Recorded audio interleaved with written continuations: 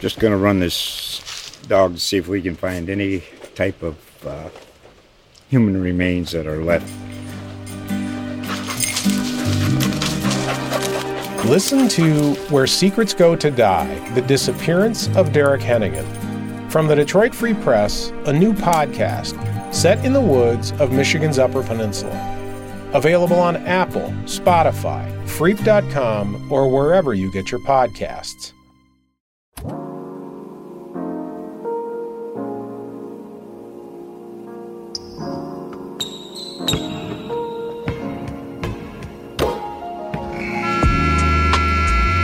Hello and welcome to your go-to Detroit Pistons podcast, The Pistons Pulse, co-hosted by me, Bryce Simon of Motor City Hoops, a former D1 Hooper and current teacher, husband, and father of 3 amazing kids.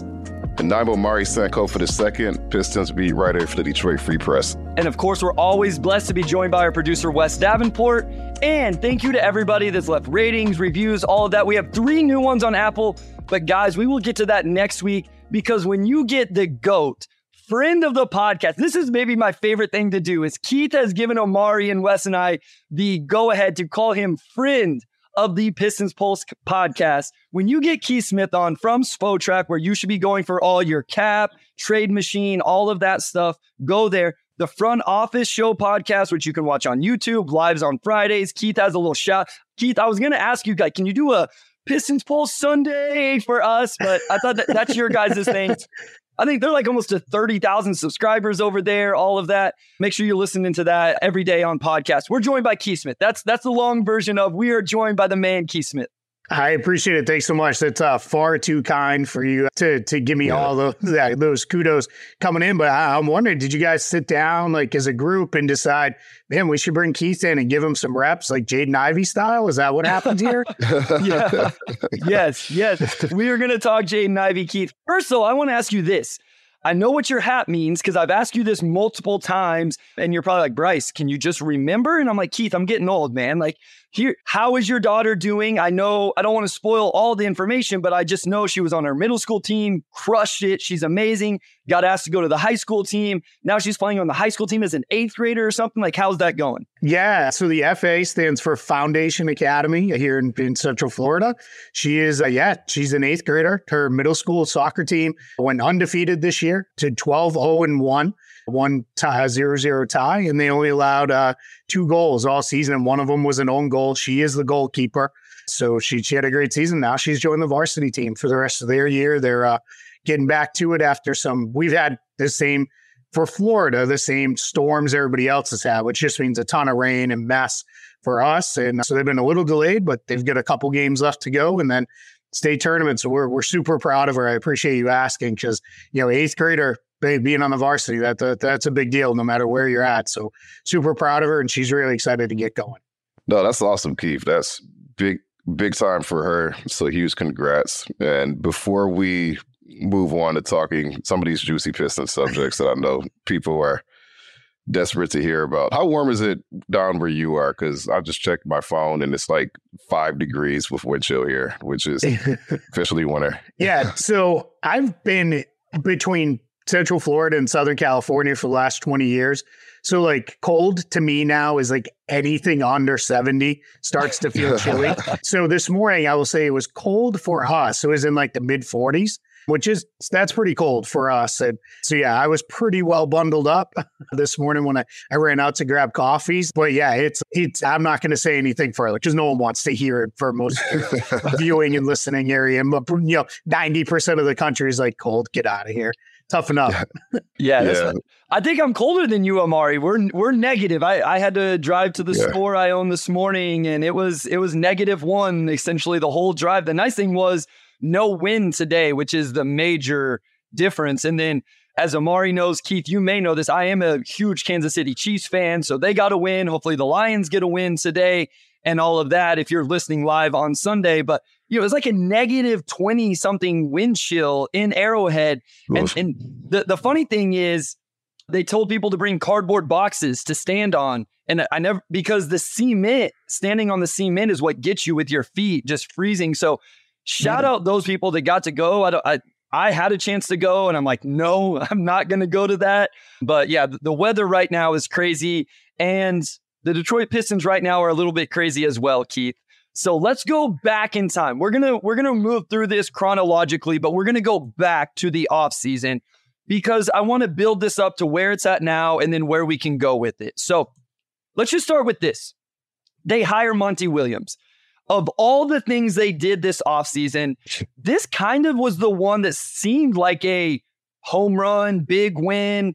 Owner Tom Gore, put out all the money, highest paid coach, been surpassed now. What were your initial thoughts whenever that all happened this past offseason? Initially, I felt like this is great. The Pistons are paying up to get a coach because there's always a thought with, this is not unique to the Pistons, but with a lot of teams of keep the money on the floor, right? It's kind of stealing that quote from Moneyball of keep the money on the field. But there's a thought of if you really invest into the coach, then that's saying something, right? Because that's you have no cap on that. There's nothing that should hold you back. So my initial thoughts were pretty good. Hindsight being 2020, I start to think if you had to keep going back and adding years and dollars and told no, we don't. I don't think it's ever really come out how many times he exactly said no, but we do know he turned it down at least once, if twice. And then you had to go back to him and keep upping the offer.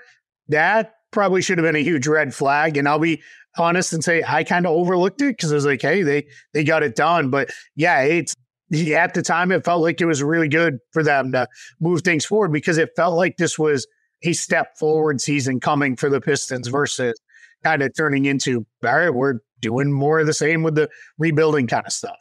Keith, I was going to ask how your opinions changed on it, but the team has 3 wins. So, I'm sure we could probably guess which way that opinion has trended. I guess what's maybe, besides just the record itself, maybe surprised you the most just about why this partnership has gone south? I think a lot of Pistons fans were in the same frame of mind. Like Tom Gores did what he had to do to get, a coach who recently won Coach of the Year, and we saw what he did with Phoenix, where they went 8-0 in the bubble, and then they get Chris Paul and kind of take off. On paper, it just seemed like a good fit. Just what do you think? That's kind of led the team to this point where it just seems like it's an awkward marriage at this point. Yeah, I think what is most frustrating for me is the idea of it's one thing of coming in, you have some injuries and things maybe don't go the way you're hoping to personnel-wise and all those things. But I think it's the rotation decisions. That's what's frustrated me the most. The idea of, I joked about it earlier, but the whole idea of Jaden Ivey wasn't even in the mix early on. Like, what is that all about? Like, what are we doing? Like, this guy was one of the bright spots of the team a year prior. Clear, is he a perfect player? No, he's not. But he's young. He's young guard. Guards often take time. And then that got super messy. And then it was like, all right, we're going to throw Kevin Knox in there as a starter. Okay, that didn't work for a game. So now we're going to go with 2 bigs. That's not working. So now we're going to go with a bunch of wings. And it was just this mishmash of stuff where it was almost like the reaction you have to, man, this didn't work one time, so I got to go away from it. And it felt like nothing stuck. There was no consistency. Some of that fully owned, driven by injuries and availability of players, but a lot more of it felt like it was just we're doing different stuff. And it's fine to try things, but it's more fun to try things in February, March, and April than it is in November. But it's like November, let's try to build a little consistency here. And then I just don't understand with the young players in and out of the rotation and in and out of the starting lineup. The starting lineup thing is one thing, but if you're playing 25, 30 minutes as a starter, and then 2 games later, you're not playing it all off the bench, I just don't get it. So that's been the thing that has frustrated me most with the Pistons was it felt like pretty early on, I think we could all see, all right, season's not going to go well. It's not going to be a good year.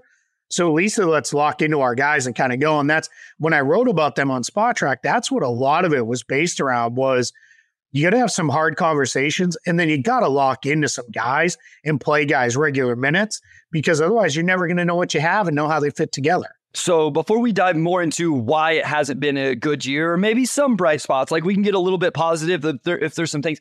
I want to go back to why Why did it not work? You said early on in the year, we could see it wasn't going to work.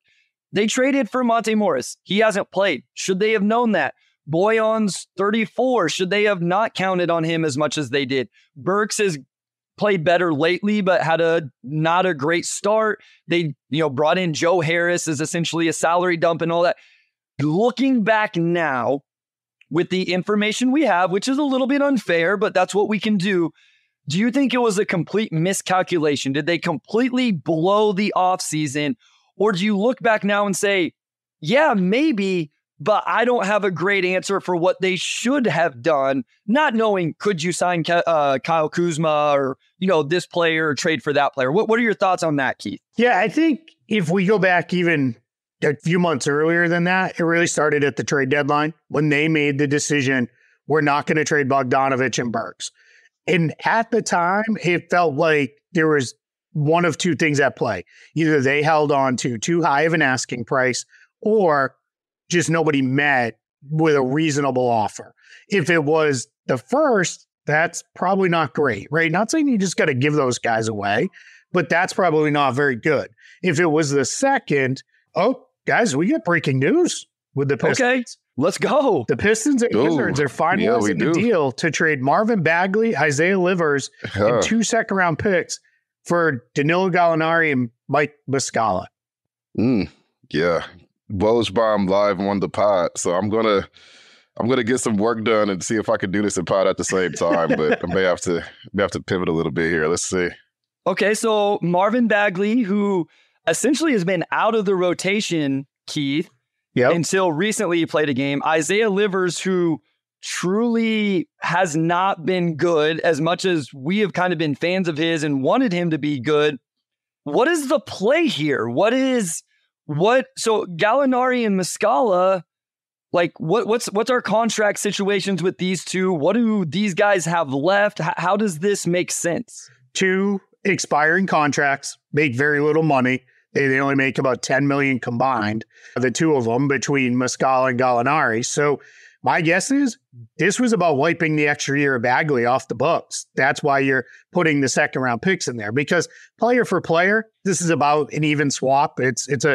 I don't want to be rude. And anytime I say this, trust me, nobody needs to reply and say they're all better than you. No kidding. So is, especially at my age and, packing on a few extra pounds. These guys are all way better than me and way better than I could ever have dreamed of being. These guys are all okay players, right? None of them are lighting the world on fire. None of them are guys you're going to be like, let's go, let's plug them all into, all-star stuff. Bagley, I don't know, man. I still want to believe. I want to. It's probably that's misplaced hope. Yeah. So I think that's, you wipe that $12.5 million off the books next year. That's going to get them to, well, let me do some quick math here on the fly. Take that away. And you're at $50 million in cap space conservatively for next season. If you move a couple more salaries, you're up over $60 million. Now, Bryce, that kind of goes back to what we were just talking about. What are you going to do with that cap space? So, they're going to eat more veteran contracts, because to me, that can't fly. That cannot be the strategy again. I'm not saying you got to go all in and go sign, the tier 2, 3 free agents to major contracts, but just the idea of, hey, let's just rent our cap space for a couple more middling assets. That probably can't be the play. But yeah, I mean, this is you created a lot more flexibility at the cost of relatively nothing, I would think. I want to see what the second round picks are before I would fully go there. But yeah, I want to see, because their second round pick just went to the Raptors in that trade between the Raptors and the Knicks. Correct. But they have, I believe, the Wizards second round pick this year, which is still a very valuable second round pick. Grizzlies, we'll see, because that could end up closer than we thought originally. That's yes, true. One of the two. It's going to be a good point. One, no matter what. Yeah, and so am I wrong here for not liking the idea of trading that second round pick? Just because here's the thing, this all comes together where they traded. I mean, it wasn't a lot for Marvin Bagley, but Trey Lyles is in the rotation. As much as Pistons fans didn't love Trey Lyles. Livers. No, I mean to get Marvin Bagley. Got it. I got what you're saying now. Yeah, sorry, I'm going back a little bit. Yeah. They traded Trey Lyles to get Marvin Bagley. they signed Marvin Bagley to this contract, and now you're essentially having, like, from this, it sounds like you're having to pay to get rid of that contract. And it's almost like, is that to open up minutes just to give James Wiseman more time, who you traded Sadiq Bey to get? Like, this is where all of these things are starting to come to a head. On their surface, by themselves, maybe not like end of the world, but now as we see some of the repercussions, I'm like, man, this doesn't seem like great process. Yeah, I would hope. So the Pistons have a couple extra second-round picks that are down the line. Like, they have a Milwaukee pick. They have a less favorable of Brooklyn. And in Dallas, those are 27 and 29. If it's those two picks, okay, I'm fine with that to clear the $12 million. Is it an admission of failure to some extent of we did not get this done? With this trade didn't work. Trade and subsequent contract didn't work. I know you remember for sure, both of you guys, I was critical of that contract at the time because I didn't understand who they were bidding against. It felt like you paid Marvin Bagley way more than you needed to by a measure of, in my opinion, I felt that was almost twice what I thought he was going to get as a free agent that year. So that was always a little tough to swallow anyway. But all right, if you get out of a couple second round picks here to get out of that contract. But again, this is going to be, and I'll write about this trade a little bit later today now. It is, we're not going to be able to write the book on this trade until we see what they do with the extra $12.5 million in cap space. If it's, hey, let's go, I'd have to really scour through my cap sheets. But if it is trade for the equivalent of Joe Harris again and get another second round pick, then we're just, you're back to right where you were. If it is use that to get something of real value, then that could be. So this isn't a bad move. I don't have any real issue with it, but it's certainly not going to do a whole lot for you now. Muscala has a different dimension from their other bigs because he can shoot. He can space the floor a little. I have a feeling Gallinari probably gets bought out. That would be my guess. He looks a little, looks kind of rough with Washington and hasn't been playing for them recently, but we'll see. I just, Isaiah Livers feels like that almost might be addition by subtraction. You're kind of taking it out. I'm going to use my second Moneyball reference here of, I love it. One of my favorite movies. You take Mike Magnante out of the mix.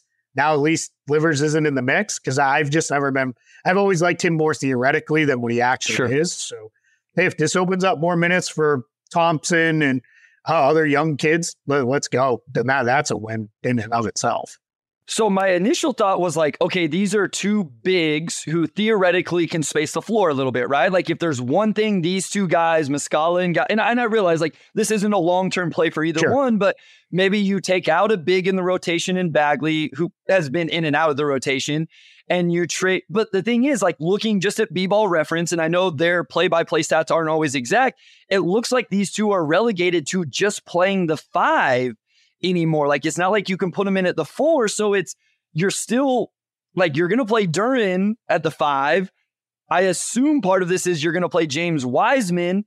I don't know. Like the only thing that kind of gets me a little bit is, okay, maybe you have a couple floor spacing bigs you can now add into the rotation. That's not huge. It's not mind blowing, but it's a little bit of a step in the right direction of what I would like to see them try and do. I guess for me, and Omari, I know you're trying to work, so I'm not trying to it's all good. From talking here on your own show.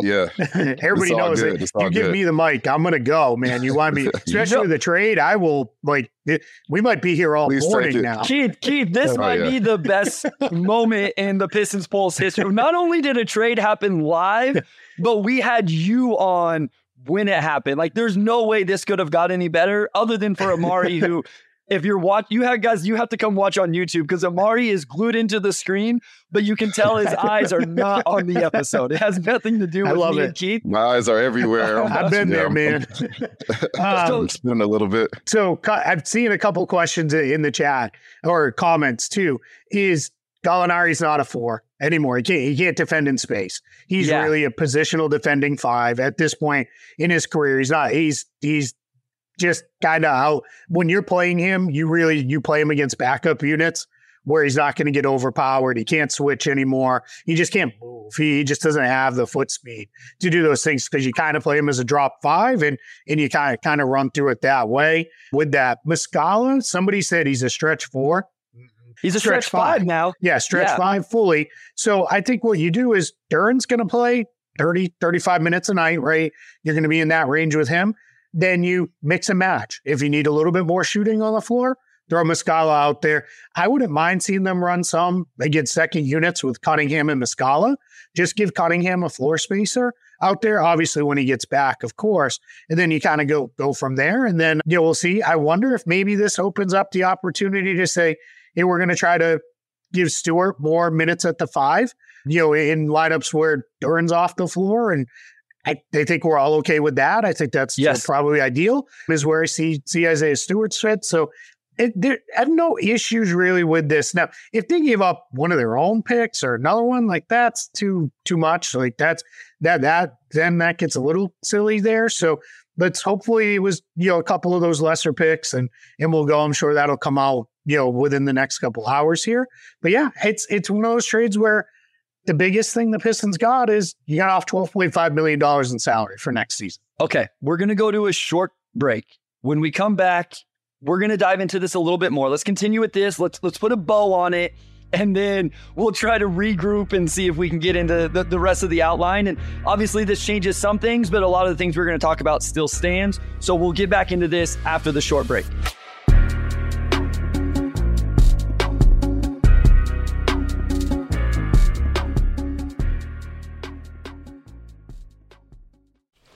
Just going to run this dog to see if we can find any type of human remains that are left. Listen to Where Secrets Go to Die, The Disappearance of Derek Hennigan. From the Detroit Free Press, a new podcast set in the woods of Michigan's Upper Peninsula. Available on Apple, Spotify, Freep.com, or wherever you get your podcasts. All right, guys, I know you're used to hearing Amari after the breaks. I don't know what Amari's doing. He's smiling. He looks happy. And, I'm just in I'm going to take you guys through. So whenever news breaks, it's mostly just, depending on how the news came out, in this instance, Woj had it. So I'm confirming, just texting people to get info on the trade. And I'm actually about to start working on a story here soon. Bryce, I could actually lead off with the question here for Keith Smith, just to do my part, and then I'm probably going to disappear for like 5 to 10 minutes. But I'm still going to try to do both. Stay on this trade, though. Stay on this trade. Do you have a question? Okay, yeah.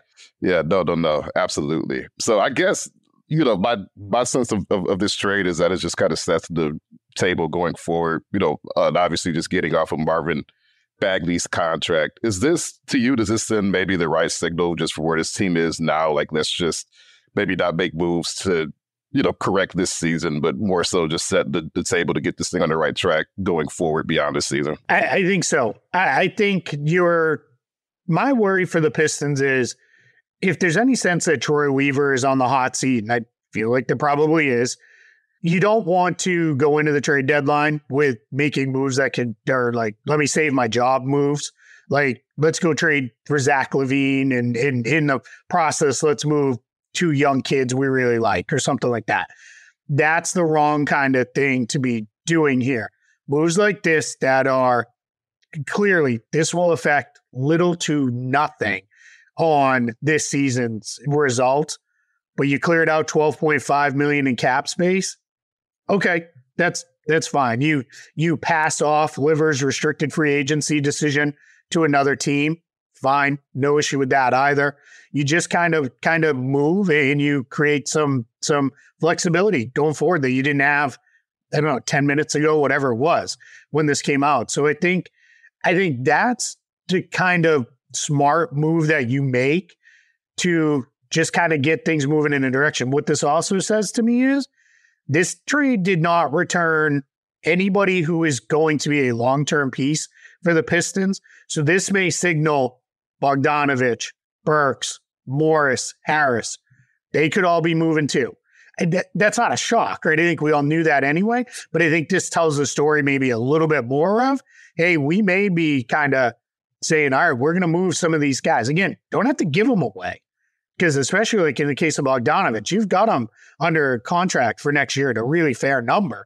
Even this version of him, which is a slightly diminished version, but just kind of keep things moving a little bit. This to me signals we're in it for the long haul here a little bit more than making short-sighted immediate moves to try and get an upgrade to win 5 more games the rest of the season or something.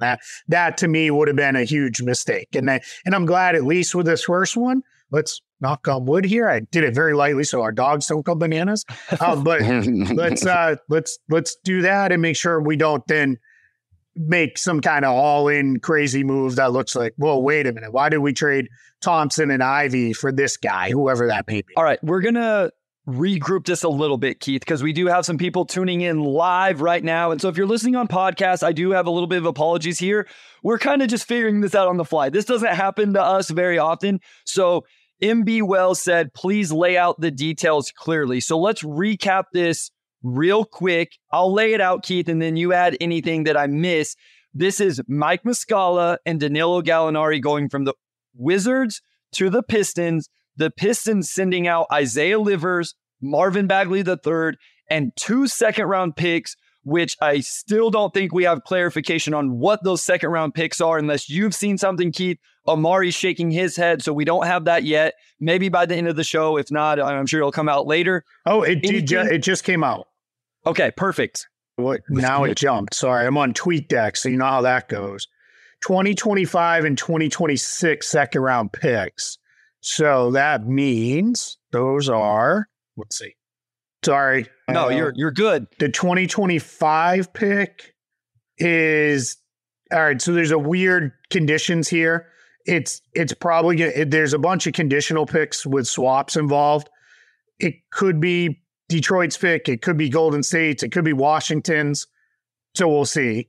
Then it was a 2026 pick, which they've got the less favorable of like Minnesota, New York, Pelicans, and Portland. So it's not going to be any of, because their own picks are already tied up. Okay. So, and it's not like, it's going to be a messy couple picks. Yeah, I knew they had some second round picks that were just kind of crazy looking and trying to figure out how they conveyed and who they conveyed to and all of those different things. I feel a little better that it's not one this season where, like I say, that 2024 second round pick is going to be, even though it's not their own, the two teams that it's the higher of are both not performing very well right now. Let's go through a couple of these, some specific questions about Gallo, which we've talked about a little bit. You said it right off the top. You feel like Gallo more of a potential buyout candidate than Muscala? Do you think? And why would that be, Keith? I think he just makes more money. And I think he is at the point of his career where we're near the end. There's probably a couple years left at most for him. And I think he would love to get to a contender to finish it out. He's also, the new buyout rules are really restrictive. News about Gordon Hayward the other day about how he might get bought out by the Hornets, but he can't sign with anybody who's over the tax apron because apron teams, and that's either the first or second apron, can't sign a player who makes more than the mid-level exception. Well, Gallo makes far less than that. So he's an option for anybody. And I think for a contending team, if he's like your third or fourth forward, you can just kind of throw him in the mix there. And you're fine. If that's what you are, if you need him for 10 minutes a night, you're probably okay. On the Pistons, he just doesn't have a real place because he's just not going to play enough to matter. Muscala, I think, is slightly different. He could play a real role as a floor spacing big. They don't have that anymore or at all on this roster, really. So he could do that. He doesn't make a lot of money. And he could be somebody I think you could even see. There could be interest in maybe we try to retain him on a fair deal after the season, where Gallo feels like if you keep him, you're keeping him for the next few months. Then he's off into free agency no matter what. So Tone brings up an interesting question. He makes a statement. We lost this deal talking about the Pistons. I think I tend to agree with you, Keith, that I don't know that you lost it. I think where you lost it is like you essentially end up having to pay to get off of Bagley's money and you talked about this where you kind of outbid yourself to give him the contract that you gave him. So I think that's where maybe losing that. We have one here, Keith. We love you. You just appear and bring some big news. Yeah, I mean, like, listen, sure. if we want something to break, we just got to bring you on the pod. Like you were talking about, if you go to a movie, that's when Pascal Siakam. In case you guys don't know, the reason Pascal Siakam has not been traded is because Keith Smith hasn't gone to see the movie he was talking about seeing. And until that happens, Pascal's not going to be traded. Doug McMenamin, who I know is a big listener to the front office. Doug, not Dave. This year's pick goes to Toronto. Yes, so the 2024 second round Detroit pick goes to Toronto, but Detroit owns the better of, I believe it's the better of, the Wizards or the Grizzlies second round pick. And then adding to all of this, the Pistons and Wizards play Monday night. So I assume these guys won't be ready to suit up and play. Gallinari shooting 4, just what Tweeps have been saying we needed. Let's touch on this again. We've talked about it a little bit. I don't think either of us believe these guys are really 4 men anymore. Yeah, I don't, especially defensively. No, I'm going to say this, and I know everybody will get it. I'm not trying to be rude, but it doesn't really matter how great he plays defensively. If you just need to open up the floor a little bit, sure, you can play Gallo at the floor, right? Like, I have no problem with that. It's not like you're locking down, teams anyway. So why not get a little more offense on the floor out there? I'm all for the Pistons when Cade Cunningham is back, trying to play Gallinari, trying to play Muscala, put some more shooting around him in certain lineups. Don't play the two of them together as your backup front court. That could be a disaster. But yeah, if you put a little bit more shooting on the floor with Cade, great. Right. Everybody's saying that's what you want to do anyway. So yeah, no real issues with that. I think though this is more about, it's not more about, this is solely about clearing out that $12.5 million for Bagley for next year. There's not, this is a classic NBA trade where a lot of people will say, why? Like, why are you doing this? And they always say 90% of NBA trades for one team or another that's involved are about the salary cap. And that's what this is about for the Pistons. This isn't really all that big of a basketball trade because these guys they're not at the point of their careers where they're going to have huge impacts on a team like Detroit. So YouTube user play Boyan and Galley together, the defense would be amazing. Like, listen, we got to keep things light when we can. So get your fantasy guys in against that lineup for sure. Hey, listen, like maybe they should just lean into let's score a bunch of points. The defense doesn't look like it's going to come together. Yeah. Let's see how good you can be on offense. Yeah. And to your point, playing Muscala at the 4, maybe it's a disaster defensively, but at least he spaces it. Amari, I think you took a break from writing here, either had a question or you're ready to chime in here for a little bit. No, just giving some perspective from Detroit's end. So we talked about the cap space element, and I think that probably gives them the neighborhood of 55 to 60 this offseason, which positions them for 2 big pieces instead of 1. So I think whether they make those types of swings before the trade deadline or during the summer remains to be seen. But I think it was important for them to just create that room now so that they're a little bit more malleable going forward. And then I just think Muscala and Gallinari as well. You're just adding 2 more vets to a very, very, very young room. And they're both expirings. But I think just getting some more adults in the room essentially was something this front office wanted to do. And giving up the 2 seconds for Bagley, this is just me speaking. I think that just kind of shows maybe the misplaced value and how they've built this roster so far, where you trade for Duren and then, you trade for Bagley and then you sign Bagley to that deal and you probably outbid yourself. And then you draft Duren and then you trade for Wiseman. And now you're giving up additional assets to get off of the Bagley pick. And I guess TBD on if they're able to retain or want to retain Wiseman this summer. But, I think regardless of that, I think there is an acknowledgement that the big man rotation just doesn't work. Muscala can play some 4. He can shoot the ball. Gallinari, probably not a 4 at this point, but, I don't even think he's had that good of a season, really. But, like, we've just watched him for the last 15 years or so. We know what he can do from a shooting standpoint. I think he had a good game against the Pistons last year, even. So maybe he'll come back to the LCA. That kind of always happens, Amari. Yeah, like I remember Joe Harris. Thing with Gallo, too. His agent is Michael Tellem. So they're going to do right by Gallo, whatever it is he wants. If it's buy me out and get me somewhere to a contender where I can go, then I think we'll see that. I think now what's interesting, and this is, I'm just full on spitballing here, but is Boston did not want to trade Gallinari in the Porzingis trade. They wanted to keep him. They had to match salary in that deal. I think now that he's gone to a third team, if he's bought out, he could return to Boston. And Brad Stevens just said he wanted a wing with size that can shoot. Gallo is a bench vet to come in and be, a guy who could maybe give you 10 minutes here and there. I wouldn't be surprised if there could be something there.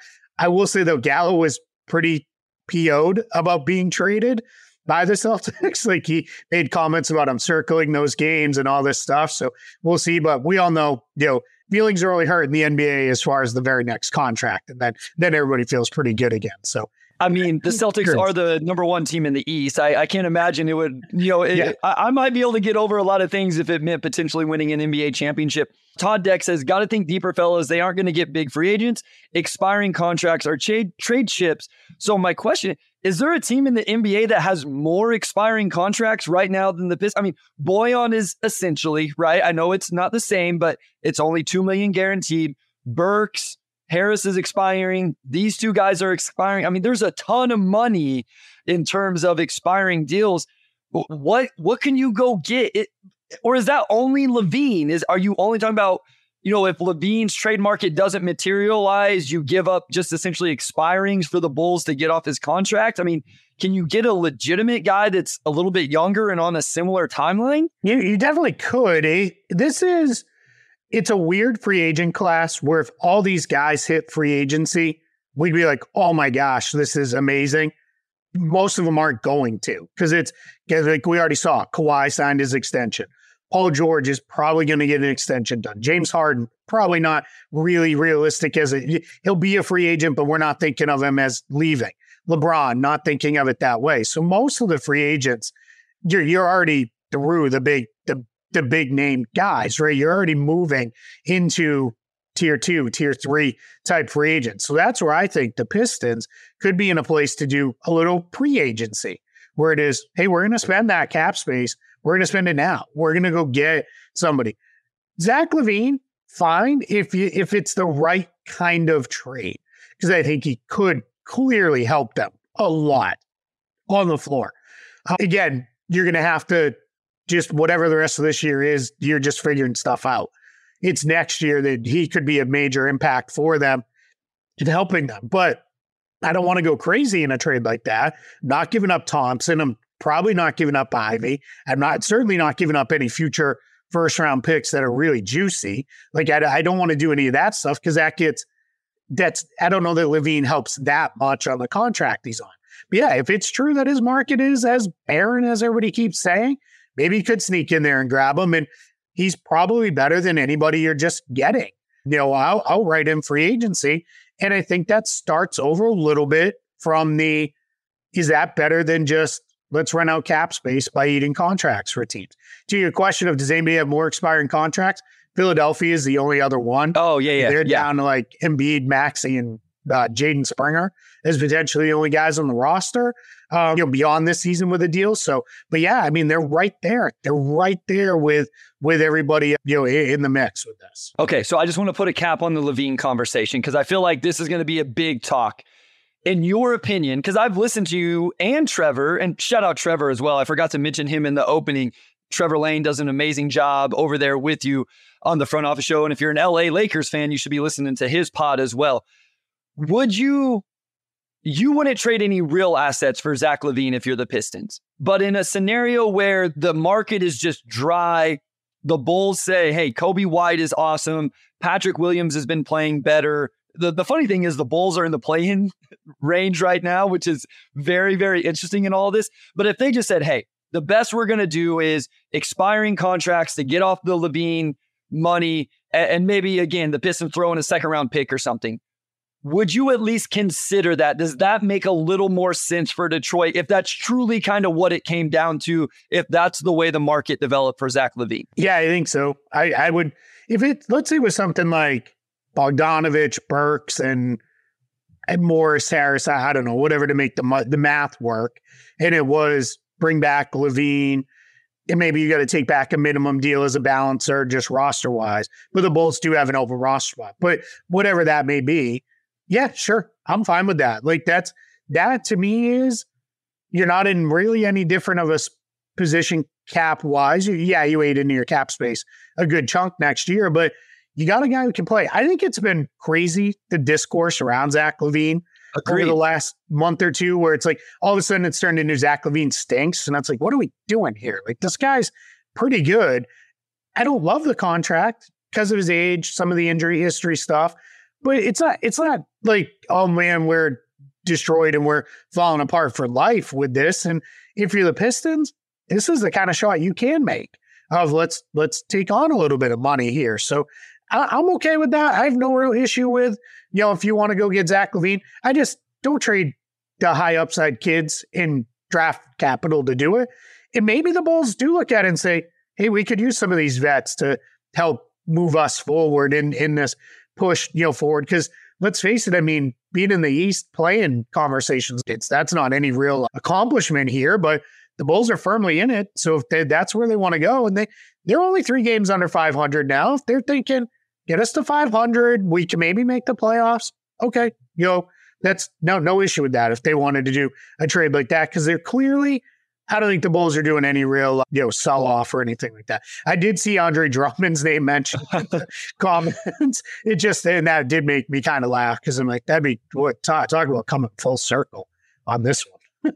So Don D TV says, why don't you all like LaVine? Him and Kate is perfect. Like, I think the fit makes a lot of sense. Wes and I talk about this a lot in terms of this team needs a true bucket getter. Everybody will talk about LaVine in terms of not being able to defend Keith and some of those other things. And I'm like, no, but right now having an off guard like LaVine, I think my question would be, could you play LaVine, Ivy, and Cade together? What does that do with Jaden Ivey? That would probably be the bigger thing in terms of if you could do it in the context we're talking about, where you're just selling off expiring contracts. But you're right. I think I watched the game recently. LaVine was rebounding. He was being impactful there. I don't think he's this ultimately selfish player.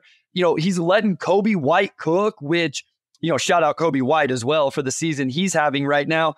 But yeah, it makes a lot of sense. Before we go to break, I want to touch on this one real quick, and then we'll kind of regroup again, see how Amari's doing, if he's living life over there okay. He didn't even react to that comment, so he may have us mute. I'm here. I'm here. I am, literally still texting people, getting info on the trade, and I'm probably going to have to hop in and start writing here soon. So I'm not going to leave the broadcast, but I probably will be a little bit more quiet from this point on. I'll give Bryce a heads up if I have anything to hop in with. Amari, my wife and I share an office. And a couple weeks ago, she took a picture and she's like, this is your work face. And you were making the same work face as I was making in that picture, where it's like head's kind of down. You're really super focused and intense. So I get it, man. I've been there. Yeah, probably just like the super focused, intense, quarterback and clutch time. That's it. Scenario face, right? This is what it's all about for us in this era. We don't get to play anymore. So this is like crunch time for us. I get it. Hey, when it's time to lock in, it's time to lock in, I listen, the Business Pulse listeners are getting behind the scenes of everything. We can. Poor Wes, Keith, we threw out the whole outline. The outline is gone that he put together. Luckily, we didn't have a whole bunch of stuff. It essentially was just kind of, hey, let's talk these general things, but that's gone. Amari's working. Luckily, I have a little bit of experience hosting by myself, or I would have been freaking out. So real quick here, Lauri Markkanen, do you think he's even on the block first? Second, if he was, does Detroit even have close to the assets to make a move for him?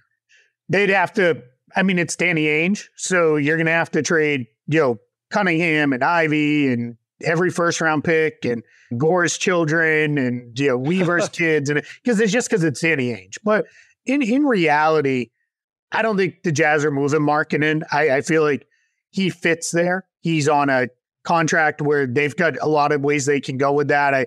One of the popular theories is they'll renegotiate and extend him in the summertime, and that's how they'll keep him in the fold.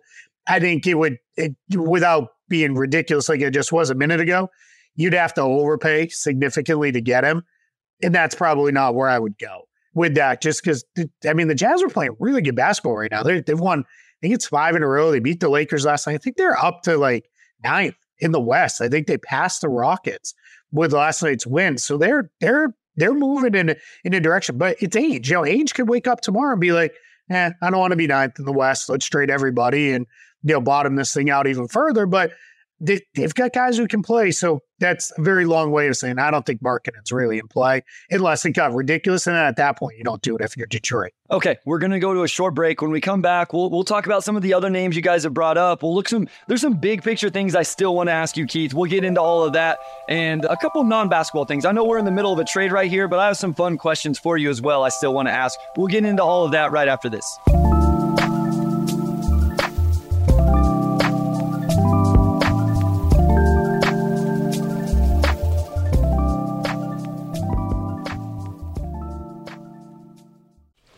Just going to run this dog to see if we can find any type of human remains that are left. Listen to Where Secrets Go to Die, The Disappearance of Derek Hennigan. From the Detroit Free Press, a new podcast set in the woods of Michigan's Upper Peninsula. Available on Apple, Spotify, Freep.com, or wherever you get your podcasts. All right, we are back. Omari is writing an article or texting everybody he knows. We're not really sure, but Keith, Pistons brings up DeJounte Murray. Says, go get Murray now. We'll have $30 million in cap space this summer. I don't know if those numbers are correct based off, I know you can do, looks like maybe quick math. That sounds right. Your thoughts on DeJounte Murray's market, what it would take to get DeJounte Murray for the Pistons, his fit on this roster, cap space, all of that. Just some overwhelming thoughts on DeJounte Murray. Yeah, I like DeJounte Murray as a player. That fits a little weird with the Pistons. That might be one where I might be willing to talk about moving Jaden Ivey, just because I don't know if you could play Murray, Ivey, and Cunningham together, where I do think you could play those two and Zach LaVine together, because I think you have some real size there. You're okay with that. I don't hate the idea of Murray. I would, let's see, right? A lot of it comes down to what's your internal evaluation on Jaden Ivey, into a slightly lesser degree Thompson, right? Are you in a spot where Thompson do we see him more as a 2 that can maybe play the 3 sometimes? What do we think Ivey is? What do we think Cunningham is? I think the door is still very open for Cade Cunningham. You could, just because of his size, you could go to a place where he's a play initiating wing. And you don't have to play him at the point guard spot. And you could go with more of a real point guard like Murray and be okay. Those two guys together, you're going to be a little stressed shooting wise. You got to keep shooters then around them. Then you're going to have those two enduring. That means your other 2 starters, they got to be knockdown shooters. Otherwise, the floor is just going to get too compressed, and it's going to be too hard for them to get in the spaces where those two guys, because they live in a lot of the same areas, right? They're mid-range killers who can make some 3-pointers. So that just becomes the question of, do we like Murray more than we like Ivey? And if we do, then maybe you move Ivey as the piece there. You can get their salary matching wise. He only makes $18 million this year. So that's not too hard. You're talking about Burks and Ivey, and you're there. Yeah, it's another one of those, let's not go crazy with what we want to give up for him, but if the right deal is there, sure. Into a Big Dog Pistons comment, you're there cap space wise too. You'd still have in the range of about 30-ish million to play with next year, and that's not nothing, right? You're still in a spot where you could really maybe do some stuff, and that's a great place to be as well. Keith, let me just ask you about Jaden Ivey in general. You touched on it a little bit at the top, we joked about the playing time and all of that. We've talked about DeJounte Murray, which essentially would send Jaden Ivey out if that trade happened, or at least make the rotation a little bit weird. We talked about Zach LaVine, which again could make the rotation weird. At least I lean a little bit more into, I don't mind the idea of a 2 guards and Cade as a defensive 3, at least, playing as the small forward defensively, even though he would still be the primary initiator. I know not everybody is a fan of that. Wes and I have gone back and forth about this a lot. Where are you at with Jaden Ivey? Because I've said about 4 weeks straight, I think Jaden Ivey's really good at basketball, and I still have all of my Jaden Ivey stock, and I will take anybody who wants to sell it.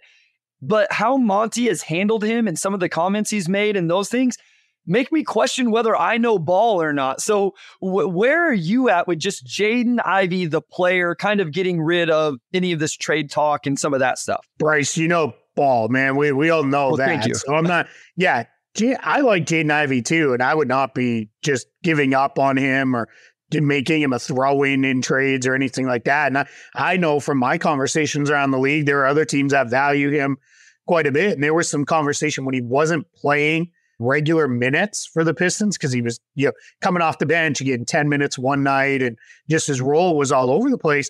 There were teams that were thinking, maybe we can swipe this guy because we don't know what they're thinking about him for the future. I want to see him, the trajectory he showed as a rookie as far as his shooting ability, because this year's been a mess. I'm willing to write that off to his role's been inconsistent. His playing time's been all over the place. The team's been messy. I'm willing to write that off, but 30% three-point shooting's not going to cut it. He's got to get, ideally, he's got to get into the high, 30s, low 40s to really be something. But I think it's, if you can at least get back into that mid-30s range, which is where he was pushing towards at the end of last season, then we're okay. So that's my worry with, if you're going to build a foundational lineup, if let's say you traded for DeJounte Murray and kept Jaden Ivey, now you've got Murray, Ivey, Cunningham, and Duren. The fourth shooter needs to be Kyle Korver levels of shooting good to balance the floor. It's not enough shooting to have on the floor. You're going to struggle. I don't mind it too. Maybe Ivey's upside, and people hate when you make this comment on guys, and I don't get it. Maybe his highest upside value is scoring combo guard off the bench on a really good team. And I don't understand why people get so upset about that, because Jamal Crawford and Lou Williams had really long, good, lucrative NBA careers in that exact role. And they were valued guys for 20 years almost for each of them. So that's where I'm like, if that's where Ivey lands, fine, right? I have no issue with that. If that's ultimately what it is, and that's why you keep him around, because it's hey, he's the third guard in a Murray, Cunningham, Ivey rotation. Now we're building from some strength there, right? That's pretty good mix. And then that still frees you up to keep more shooting on the floor at the other spots. So yeah, I'm okay with that, but I'm still all in on Jaden Ivey. Well, and the thing is, if you do that, then he can play on ball a little bit more as well if he's that second unit combo guard. And yeah, I said that at one point as well. I didn't think bringing him off the bench at the start of the year made sense. Especially I think a lot of that was people were going, it's Killian Hayes playing over him on top of him coming off the bench. My thing was at a certain point, I don't care if he starts, he just needed the minutes. It was Correct. Like some of the rotation decisions in general were puzzling. And as you just said, if he ends up being the sixth man, like a true sixth man, that he's the Malik Monk, who I think has been really good for the team. Amazing this year, yeah. And different players, but that kind of player, I think that's really, really valuable. And Michael says, Ivey hasn't proven he can consistently shoot 100%. I don't even know that he needs the on-ball shooting. He shot decent. He shot well on unguarded catch and shoots last year, and he hasn't this year. That's been a real part of why it hasn't looked as well. And recently he shot too many as well. His shot diet has seemed to be a little bit weird. So I'm going to take a few questions. Can I say something real quick on that? Absolutely. Race? So it started very slow last season. But his last 3 months of the season, which was 26 games, he was at 42% in February, 35% in March, and 38% in April from three. This is just his three-point shooting. That's pretty good. That's where I was starting to get super encouraged with Jaden Ivey, because it felt like his early shot diet was a lot of drives to the rim, contested shots, plays where he got in the paint, but then he was taking tough fallaways and those kind of things.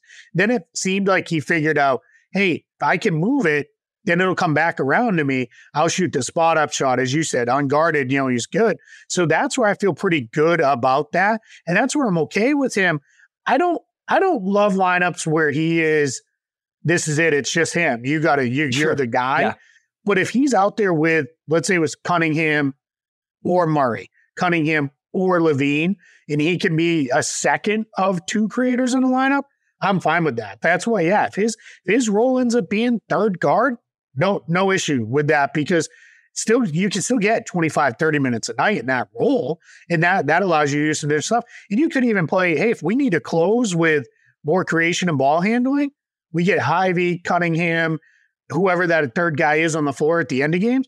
That's even better too. I love the Vinnie Johnson comment. We know Pistons fans will they'll appreciate a good 6-man. Hey, if you can get one, maybe that's where Hyvee's destiny ultimately is. I think the rest of this year, as things lay out, let them get on ball reps. It might be messy, but who cares? It doesn't matter. This is not about winning games anymore. This is just about experience. Well, and the thing is, he's another guy that I think gets this tag as selfish for some reason. He's very unselfish. His issue with his passing is he's actually like a truly bad passer. Some people don't see the floor.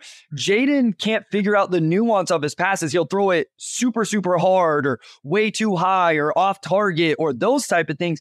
But Keith, I'm telling you, I watch a lot more NBA in general this year because of the other podcasts I do. There's not many guys that get to the lane and pressure the lane as easily as Jaden Ivey, and that's really valuable in this league. And I hate to give up on a guy that is doing that in year 2. And he's also shown improvement defensively. He's not a good defender. He's not even neutral yet. Like, don't get me wrong, but it went from atrocious as a rookie to at least like, hey, here's some flashes of good on-ball reps. He's actually found this nuance in offensive rebounding over the last 10 or 12 games. Yeah, he's tough. He's finding ways to win on the margins. And I'm like, there's growth here in what you've talked about in terms of in a season where the lineup stuff has been weird for him. Yeah, I need to see him learn how to pass to a big man because I've watched way too many games where he breaks down the defense, and then it's like, let me rifle this ball to the big who's 4 feet away from me on the other side of the lane. And it's like, dude, just lay it off to him. Just drop it off to the guy and let the guy put it in the basket. So that's, to your point, that's the nuance of passing, right? But he had to play in a game, it was a couple nights ago, I can't remember who they played. He got into the paint, and he made a high-level read where his first read was to kick it to the corner, and the wing defender dropped to the corner to take it away. And he made one of those hook passes out to the wing. I think it might have been Bogdanovich, and he missed the jumper. So it's one of those things where everybody's going to be like, yeah, whatever. I don't like, there was no basket got made. But those are the plays where I'm like, oh, he saw it. He saw the defender drop, and now he found the right pass, and he put it on time with the right amount of zip. I just want to see that consistently now. So that should be, I want to see him and Duren for as long as Cunningham is out. I want to see the two of them run 25 pick and rolls a game. Just find out what happens, right? Maybe you're mixing a few with Stewart. Maybe you're mixing a few kind of small pick and rolls with Bogdanovich where you have the pop threat. Let's see what it looks like. Let's see what it looks like. Run those with Stu or Duren or Wiseman. No longer Bagley, but one of those guys in the dunker spot and go. Like again, I don't care if it looks messy and all that. Just let him get the reps. And now if I'm the Pistons, then I know, all right, you're not going to be that on-ball creator. But 5 assists a game last year as a rookie is nothing to sneeze at for a guy who's not really a point guard, right? Like that's impressive stuff, and that's all still in there. Yeah, I don't know. We're taking some hate in the comments. I feel like we're talking very positively about Jaden Ivey. I feel like we're two big fans. I'm not really sure. Maybe it's coming across the wrong way. But let's kind of finish off here with some quick hitters. Amari, real quick. Anything? Any news? Anything you can tell us or no? Yeah, it's mostly really, it is just a table setting trade. I think it was important for the front office to create the cap space now, just to be able to, say we have this space now, we're ready to deal. And where they go from here, I think remains to be seen. But they do have something in mind. I think the key number here is 2. I think they're looking to add 2 significant pieces and divide that $60 million up one way or another. First, they have all these expiring deals too with Bogey and Burks and Joe Harris and Monte Morris. So, they have the tools to do something. Over the next few weeks, we'll see teams either decide to double down on competing or decide, hey, we're not playing too well. Maybe we should sell off. I'm sure there's a few teams that come to mind when I say that. So where things go from here over the next 3 weeks, we'll see. But the Pistons feel like they are in position to make some stuff happen, and they have the space, and we'll see what happens from here. So I was told this is a first step trade. So we'll see what the next steps are. Right now they accomplished the goals of just the cap space, getting a couple more vets into a team that clearly needs some more adults. And then also, I think it's a pretty direct acknowledgement that you don't need Bagley, Duren, and Wiseman on the same team as well. All right, Keith, real quick. Doug McMenamin, not Dave. Are there any potential luxury tax teams that the Pistons could do business with to help the unbalanced roster? Yeah, I mean, you could see a move like the Pelicans are going to get out of the tax. They're like 2-something million over. Kyra Lewis seems like the move there. So we could see something like that happens. Detroit actually saves, if I'm right, saved a little bit of money here. So they may have dipped back under the cap again. I have not sat down and run everything yet. They were sitting about 1.5 million over. I think they sent out looks like they sent out about 14 million. I know they didn't bring 14 million back in this trade. So that could be something where they do a move like that. Do they create a trade exception or not, since it goes under the salary? I'll have to get into it and run it, because what will happen in this trade is you're probably going to see, so this is just a little education piece here. Teams are allowed to break up trades in whatever way is most impactful for them. So what you're going to actually see is the Pistons, they could have created a couple fairly large trade exceptions in this trade. So what you could see happen is that the Wizards are sitting on a Porzingis trade exception of about 12.3 million. That's enough to bring in Bagley. And then the Livers deal is so small, there's any number of ways you could get there. So I think that's what we'll see. That's very likely. That's how this happened. And just to clear it on this, they only brought in about 10.3 million in this trade. So they cleared about 4 million under the cap. If they create trade exceptions, they still can operate as an over the cap team. To be clear, this is only for the rest of this regular season. If they go trade exception route, or they could go the 4 million.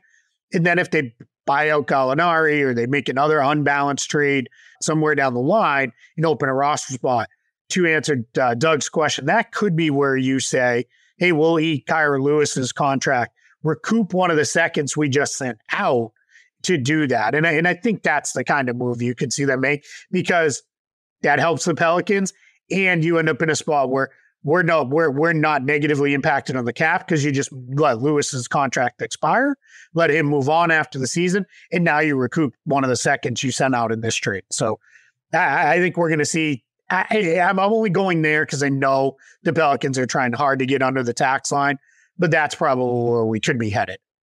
Got you. Listen, guys, it was amazing having Keith on for this. There's a bunch of questions I would love to ask Keith, but we would be here for more hours. I have a couple fun ones, though. And listen, someone has put Najee Marshall in the chat. Like, I do like Najee Marshall, by the way. Yeah, the only problem with Najee Marshall is there's two pieces there. One, you're going to have to then figure out if you want to re-sign him, and where's that going to go for you? Not a big cap hold, so not a huge issue. But your other piece is that doesn't actually get the Pelicans under the luxury tax line. So they got to do a slightly bigger salary to get under the tax line. So, but yeah, I mean, if you could swipe Najee Marshall in a trade where you eat a salary, yeah, let's go. I mean, that could be the way. You could also do a trade where you send the Pelicans something. You know, maybe they like, I don't know, Jordan Hawkins just went bananas last night. So maybe they don't necessarily want an Alec Burks, but maybe you could do something like that where it's a little bit more unbalanced and you trade a guy away. But yeah, could be interesting. All right, real quick, completely non-basketball. Mac and cheese, Keith, where do you stand on this? Because this has been a major contentious topic on the Pistons Pulse podcast. And I take heat for different takes. I've taken more heat for my mac and cheese. I've never deleted a tweet unless I just mistyped or something. A picture of my Thanksgiving lunch is the only tweet I've ever deleted because of the comments that I was getting.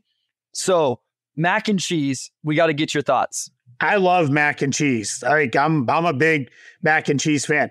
I prefer like the homemade mac and cheese that has like breadcrumbs toasted on top, but I'll eat Kraft mac and cheese out of the box. I grew up on that stuff. Thank you. So I will eat that stuff. But yeah, mac and cheese is great. It's I'll also, there's been times where it's like, hey, like this is just probably tells like the way I grew up as a kid. Cook up a couple hot dogs, cut them up, throw them in some mac and cheese, and call it a day. Or even eat them on a bun and throw the mac and cheese on top. Like, yeah, mac and cheese is good stuff. So my take was, I don't really care. I don't need homemade. I don't need whatever. Like, I'll eat Kraft mac and cheese. It's all the same to me. And I took a lot of hate for that. Oh, it's not all the same. That's a little crazy. There you go. So that was it. And me and Amari were in Denver here last week, and we went out to a restaurant. We got mac and cheese, and it was really, really good. So I had to come on. I held my own receipts. I put them out to everybody and had to admit, Wes says, growing up, me and my sisters ate mac and cheese, corn, and hot dogs. So yeah, interesting. All right, last thing, because you guys brought up this name on your pod, Amari, real quick, because we're about to end the pod, then you can do your real job. Do you know the name Henry Rowan Gardner, Amari? Henry Rowan Gardner. I don't think I do. So Keith, I was listening to you guys and you brought this up, and I started laughing because you and Trevor said that was a movie from when we grew up. And I was like, oh, okay, nice. Like me, Keith, Trevor, we're all the same age. And then I started thinking about it as like, Amari's younger than us. I bet there's no way Amari knows who this is and what the reference is. So Keith, I guess you can just give him the little bit of the background. Amari, were you like, was that big white dude that had a cup of coffee with the fish years ago? Henry Ellenson, right? Right. Henry Rowan Gardner's from Rookie of the Year, right? I think is what it's called. Yeah. It's a baseball movie. Essentially, this kid, he's a Cubs fan. Does he fall off his bike or something happened? I can't. Something to his elbow. He breaks his arm. Yeah. And in the process of doing the surgery on his arm, his ligament somehow became so tightened and strong, he could throw like 120 miles per hour. And he catches a home run in Wrigley Field. And at Wrigley Field, it's throw it back, right? If anybody hits a home run. So he from the bleachers throws it on a line to home plate. And then the Cubs sign him. And then that's where it goes. I don't know that it's a Disney movie, but it's a Disney movie, even if Disney didn't make it, where it's in all this ridiculous stuff starts. But yeah, Disney in spirit. And there's is it the pitching coach or the manager? One of the guys can't say his last name, so they're always like Rowan Boozer and stuff like that. So yeah, So all right, yeah, I just was like, it made me think about just the different timeline that Amari and I are on whenever we're talking about movies and stuff like that. So Amari, you do your thing. Keith, man, thank you so much. Listen, I couldn't think of a better way, like a better way for this to go down and for this to happen and for us to be able to do this. So appreciate you so much. Not that everybody doesn't already know, but let everybody know where they can find you, all your work, where you write, because it sounds like you'll be writing about this trade at some point, your podcast, everything that they should be tuning into. Yeah, the goal will be to have something up early afternoon on this trade on Spot Track. So we're doing something new this year over on Spot Track. You can find all my written work there. I'm going to write lobster mac and cheese. That is amazing. Like that's 100% a home run. And they should still be named the Red Claws. They should not have changed the name to the Maine Celtics. But anyway, I'll be writing about this. What I was saying, we're doing something new on this year. I'm going to write a reaction piece to every single trade that goes down. Small salary dumps, whatever they are. I'm going to write, a reaction piece. It might only be a few paragraphs. If you know me, probably not. But yeah, I'm going to do that over on Spot Track. Sneak preview, we're going to be running a whole bunch of trade deadline content, buyers and sellers and all sorts of stuff leading up to the trade deadline here over the next couple of weeks. So look for that over there. And then you can find me and, as Bryce mentioned, Trevor Lane, Monday through Friday, every day on the NBA Front Office Show. Monday through Thursday, we do recorded shows. And then every Friday, we do what we call Front Office Friday, which is a live show just like this on YouTube where you can tune in and watch and ask questions. And we have a lot of fun. Sometimes the show goes completely off the rails, but we have a great time with that. We try to keep the energy up, keep it a little light, have some fun on those Front Office Friday shows. But you can find us over there. Bryce, I appreciate you mentioned it off the jump. We are so close to 30,000 subscribers. So if you like transactional talk and NBA news and rumors and all that stuff, hit us up over there on Front Office Show. Tune in and get in there and subscribe to the show. And I promise it'll be worth every dollar you paid for it, which is $0. So that works out.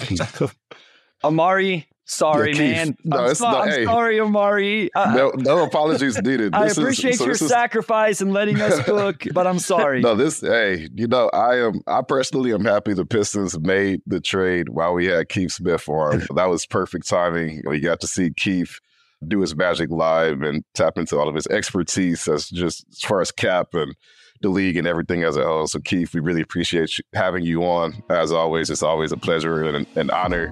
You guys got to see behind the scenes of my job a little bit, which is mostly just me going back and forth between my phone and my computer for a few hours as I confirm and find news and do all of that. And we got I would have been really hurt if we finished recording with Keith and the Detroit happened after. Oh, man. Shout out to the Pistons front office for saving us there.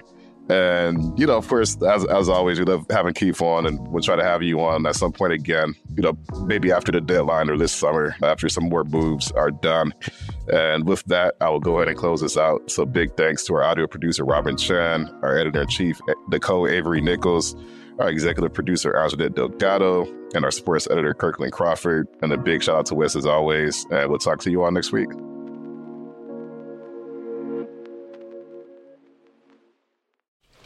Just going to run this dog to see if we can find any type of human remains that are left.